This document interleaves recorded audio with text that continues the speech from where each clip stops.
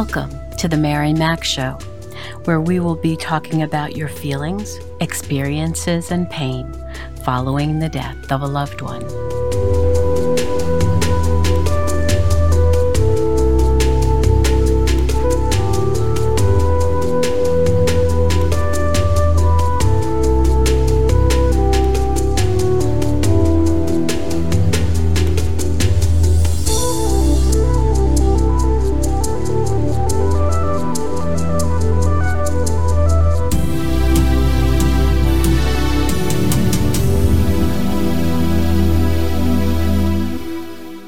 So I want to thank you so much, Dory, for spending some time with me today. And just for a little background, Dory and I have been talking for a few months, and her father passed away. I think it was in March. Yes? Mm-hmm. Yep. Yes. And she graciously agreed to come on and speak to us about her experience, not only before he died, but also after. And so I want to welcome her. She's out in Indianapolis. She works at the University of Indiana Medical Center. Is that correct? The Children's Hospital. So it's the Riley Hospital for Children here in Indianapolis. Riley Hospital for Children. And she does amazing work there. And we are really grateful that you're here. Thank you. I know that the audience is going to gain so much from your history and your knowledge and what you've been through.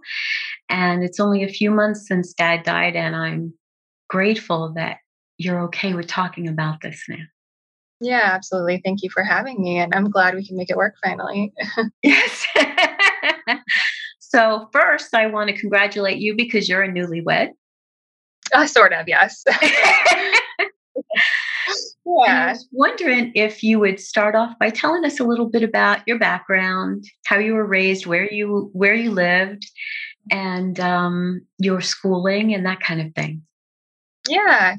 So actually born and raised here in Indianapolis. I grew up with my mom and dad. I have an older sister who's about 2.5 years older. She has moved out of state. I see her frequently, but New Jersey is pretty far from here. So, I grew up in a very loving home. Both my parents were amazing. They divorced at the end of my high school, but remained very amicable and friends throughout everything, which was awesome. Sure. I went to IU in Bloomington, Indiana for my undergrad, where I studied psychology, and then went to my master's program in downtown Indianapolis for social work. Pretty much from there, I went right into my position as a pediatric social worker here in the emergency department at Riley, where I've been ever since. So it's been about 4 years here. That's a very specialized area, isn't it? It is. Yes, it's very specialized. You get lots of different types of things, but it definitely keeps you on your toes. And how long have you been at that hospital? It's been about 4 years now. 4 years. Okay. Yeah, it's great. I love it. So tell us about your dad and how all of this started in your life. Yeah, so his diagnosis and everything, you mean? Please. So my dad, when my mom and him divorced, he actually moved to New Mexico. So he has been living in Santa Fe for a long time. I can't even think of how many years it's been now. He had a group of friends there that he loved, and he would kind of bounce back and forth between Indiana, where I lived, and Santa Fe. So he'd come visit pretty frequently. He had a house in Indy that he rented out. Let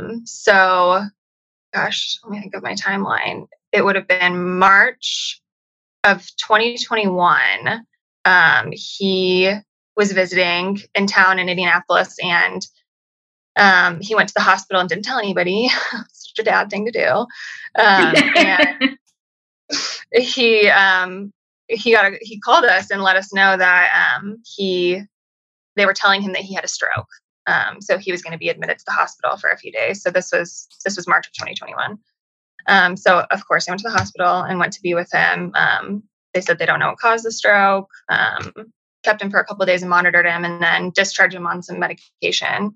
And he, much to my pushing him not to, he went back to Santa Fe. Yes. So, of course, I was worried about him not being able to see him for a month, but we talked quite frequently. And he came back again a month later. Was he So this incapacitated from the stroke? No. So all of his symptoms were just left-sided tingling, and that was it. Okay. So, which I was even surprised he went in because he was such a guy who pushed everything off, you know. So, it had to have been going on long enough that he went in for it, obviously. So came back. I think it was the end of April, and his symptoms had gotten so much worse. And he Wow. hadn't seen me, yes. So he was having trouble kind of walking and moving his left foot. Um, and he was really struggling with that. And being in the healthcare field, I asked a few people I knew, and his symptoms should be, of course, getting better, not worse. Sure. So I forced him to go back to the hospital with me, where he had a repeat scan, and they came in pretty much right away and told us that they had actually misdiagnosed him with a stroke the first time, Oh, wow. and it was a glioblastoma brain tumor.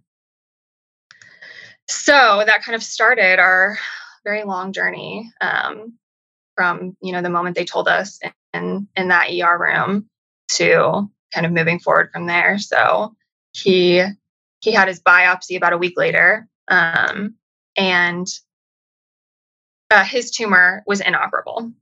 Okay. So where it was in his brain, it was too deep, to do anything. They said it would actually cause more deficits than help trying to remove it. Which it actually, I mean, even just the biopsy, that small needle, caused a lot of deficits for him. So he went into the biopsy being able to fully walk, and he left with pretty much all of left-sided paralysis. Whoa, wow. So he never walked again after that, unfortunately, which kind of just really added some, I mean, it just made everything so much more difficult because, of course, this incurable type of diagnosis, now you can't walk for the rest of your life either. So yeah, it was really rough. So from there, my sister, my mom, and I just really kind of rallied around him and moved him to his house in Indiana, to spend the rest of his life there, and care for him. My mom is a flight attendant, and they still aren't together. She was coming back to help him out of the kindness of her heart because she's an awesome person. Oh, Um, I know, it's great. And then my sister, she kind of started making her schedule from New Jersey. She thankfully could work from home, which was helpful. wow. So we all just kind of made a schedule, to take care of him the best we could. So my mom and I kind of split half the month, and my sister came in when she could as well, to be there and care for him. Just immediately we knew we wanted to keep him in the house, and not go into a facility, partially because COVID was going on, but also because he wanted to be in the home. Mhm. We wanted to make whatever the rest of his time was going to be the best possible because he deserved that. So that was our goal. It was obviously a very rough and, tumultuous journey at times, but it was, we were able to keep him in the home and care for him the best that we could. So yeah. Wow. That's Hmm. amazing. Yeah. Thank you. Mm. Mhm. So, would you tell me in the process of this time when he was home, did you speak about death and dying with him? Did he have fear? Did you have fear? And was it verbalized among you and your sister and mom too? Yeah. Yeah. Absolutely. You know, I still don't know, if he was in denial, throughout most of the 9 months from diagnosis to death. But I also think part of it was, I mean, he had a brain tumor, so it was hard for him to process things. So I think it was a mixture of, denial and having a brain tumor that made it difficult to have conversations like that with him. Hmm. Um, we were definitely able to. It just wasn't as easy as it could have been, in another scenario. So my family, my mom and sister and I had lots of conversations about it. We did we did talk to my dad. He was very afraid of dying, which it was awful because glioblastoma is incurable. So always from the start, we did have treatment for him in the beginning, which was always just to prolong his quality of life. It was never to prolong his life. Length of life. Mm-hmm. Right. So it always added a little bit of difficulty because he always thought that he could get better from it. And every stage that we went through, treatment, palliative care, and hospice, his goal was to always heal and be who he was, which was really hard. And it's a hard thing to tell somebody that you're not going to be that way again. So, were you the one who basically told him, Dad, this is incurable, or was it your mom or sister? Yeah, it was me. I think my mom and sister had some conversations with him too, but being in the healthcare field, I think that kind of just fell more on me, and being a social worker. Uh-huh. And I did want to be there for him. I never, I never right out told him that, in a mean way, that this was going to kill him. But sure. I did want to have conversations with him about what he wanted and like moving forward with his care. So I did. Yes, we approached it with him. He was never a man of many words. He liked writing a lot more than he liked to speak. So it was really hard for him to have those conversations. But when he opened up, then it was great to be able to process with him and talk with him. So I'm glad that I was able to. But yeah, there was some difficulty with that because of his diagnosis. Wow. Okay. So tell me about the emotional and physical toll this took on everybody, especially you. Yeah. It was a lot. I mean, we never questioned doing it right away. We all three of us signed up, for however long it was going to be. We were going to make this experience the best experience for him possible and give him the best end of life experience that we could. But that was by far not an easy thing to do. It really, truly was probably the hardest 9 months of my life. And my mom and sisters, we really put our lives on hold to do that for him. And I would do it again, but it absolutely was. It took a toll on every aspect of our lives. I'm married. My sister's married as well. So we didn't see our husbands often. They were amazing and very supportive of us. I had just recently bought a house, and I barely was there because I was with my dad most of the time, caring for him. And I really it was either working or I was at my dad's house, kind of working and taking care of him. So there was never really any downtime. It's hard to, you can't have anybody tell you how this is going to go. The doctors can say there's a prognosis or how long they think it's going to last and how long, he could have to survive, but they truly, they can't give you a number. So it's hard to predict. It's hard to predict how it was going to go is what I'm trying to say, I guess. No, I thoroughly understand. I thoroughly understand because I've been through this with a few of my relatives and you think it's going to be one period of time and the next thing you know, it's either elongated or shortened and then you're surprised. Yeah, exactly. Yeah. So it was really hard to see him living this low quality of life. As much as we wanted to give him the best experience we could, he was paralyzed. He couldn't do anything that he loved. He was relying on us for absolutely everything, which was so hard for him. To be that strong figure in our lives and then go to relying on us to take him to the bathroom. That's, it's such a vulnerable position for him to be in. So his quality of life, in my opinion, was not very good. As much as I wanted him to stay, with me here, it was, I don't think it was obviously the best thing for him to continue living like that. Mm-hmm. Which obviously grappling with those emotions of feeling guilty of not wanting him to live in that way. And then, wanting him to be here with you. There's just so many emotions you experience as And a caretaker. fluctuations of them. Yeah, absolutely. As a caretaker, but also as a daughter and trying to take care of him. It's a lot. So, it was, yeah, it was a lot of emotions going through every stage, really. Yeah, Uh, mhm. definitely. Yeah. And the conversations you were able to have with your dad toward the end, Mhm. um, were you able to, first of all, I mean, was he so incapacitated that you just couldn't? So no, he was never mentally. He was pretty much with it till maybe like the last month and a half. But he always knew who we were. He always could talk. We could have conversations with him and talk to him about certain things, but if he brought anything up serious or end of life related or anything like that, he always would say, "Let's just talk about it later." Which, I mean, I get it. It's hard for him to want Yeah.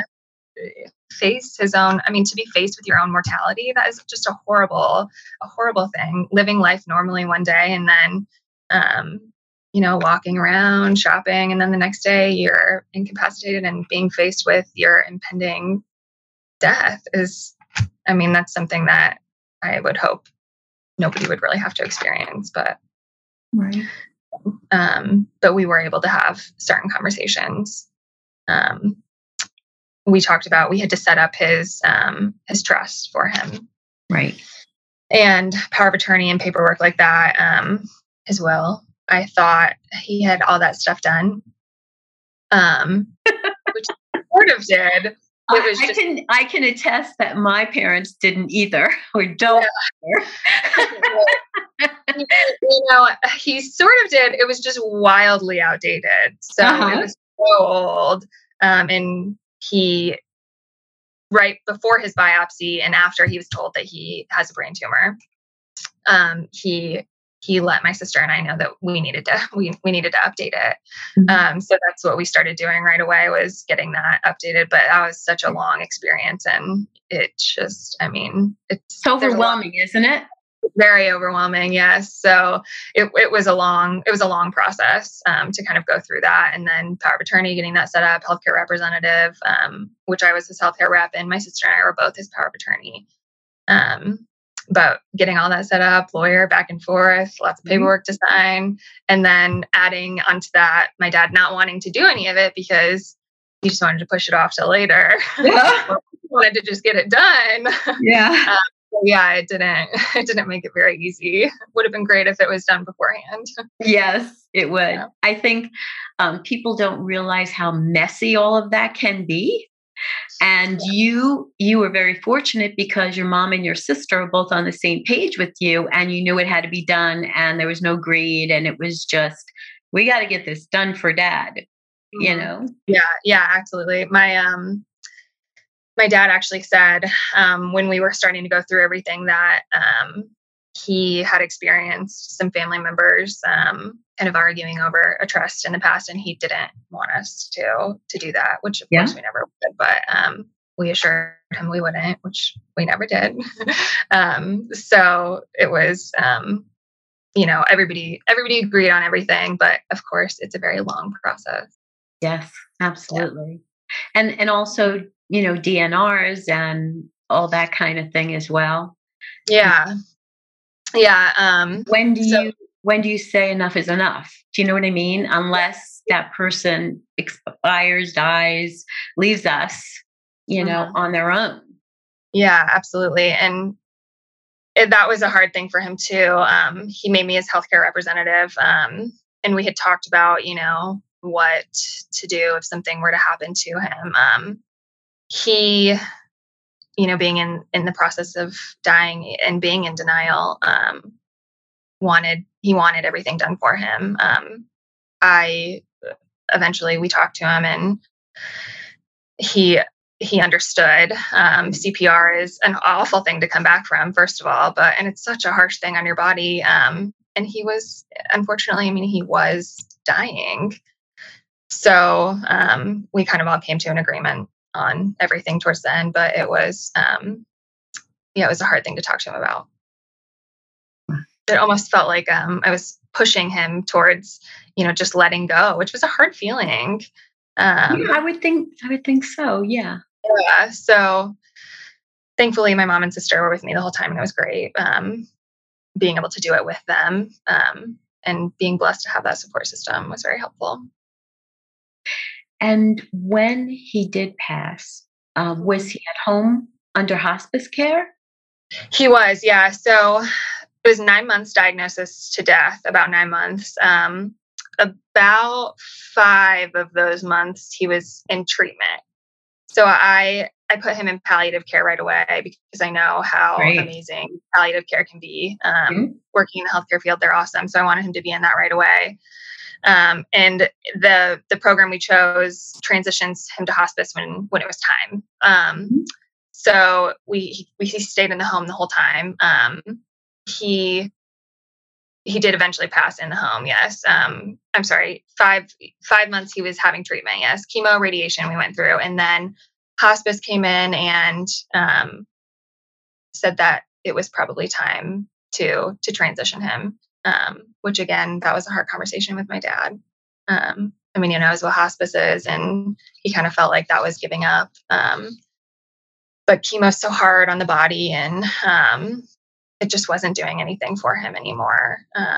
So we did make the decision to put him into hospice, and about 4 more months he lived, and he died in the home after a very long seizure. So he lived about 4 days after the seizure, and then passed away in his bed. Wow. Yeah. That's a long, long process, isn't it? It was a very long journey, yes. I'm thankful that we were able to keep him in the home, and thankful that we had such a great support system to be able to help us through that. Because it was not easy. It really was not easy in any aspect. But his team too, his hospice team and his palliative care team, I can't say enough great things about them. They were so helpful. That's great. Yeah. So I want to thank you so much for sharing all this with us. Yeah, of course. Absolutely. Must have been really difficult. Yeah, it was difficult. But like I said, thankfully, I really was blessed to have a good support system, which I know not everybody is able to have that. And I truly could not, I would not have been able to do this experience. We would not have been able to keep him in the home if we didn't have such a good support system and the means to do it. I mean, that was important because insurance barely covers some of the most important aspects of his care. Yes. Yeah, so we were very blessed to be able to do that and give him the best experience possible. Thank you so much, Dory.